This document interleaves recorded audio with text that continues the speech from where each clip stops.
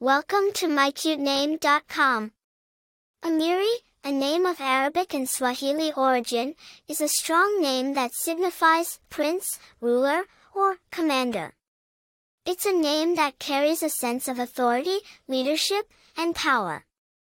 It suggests a natural-born leader who is not afraid to take charge. It also implies someone who is respected and admired, someone who commands a room with their presence. Amiri is a name of prestige and power, suitable for those who are destined to stand out. The name Amiri has a rich history that traces back to Arabic and Swahili cultures. In Arabic, it is derived from the term Amir, which means commander or prince. This term was widely used in the Arabic world, especially among the royal families and military leaders. The name crossed cultural boundaries and found its place in East African nations where Swahili is spoken, maintaining its royal connotations. Over time, the name has spread and is now used worldwide, retaining its regal and commanding aura.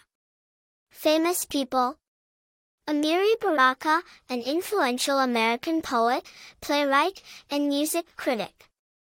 Popularity: while not in the top 100, Amiri is steadily gaining popularity for its unique sound and strong meaning. Personality: those with the name Amiri tend to be natural leaders, exuding confidence and charisma. They may be drawn to positions of authority and are often respected by their peers.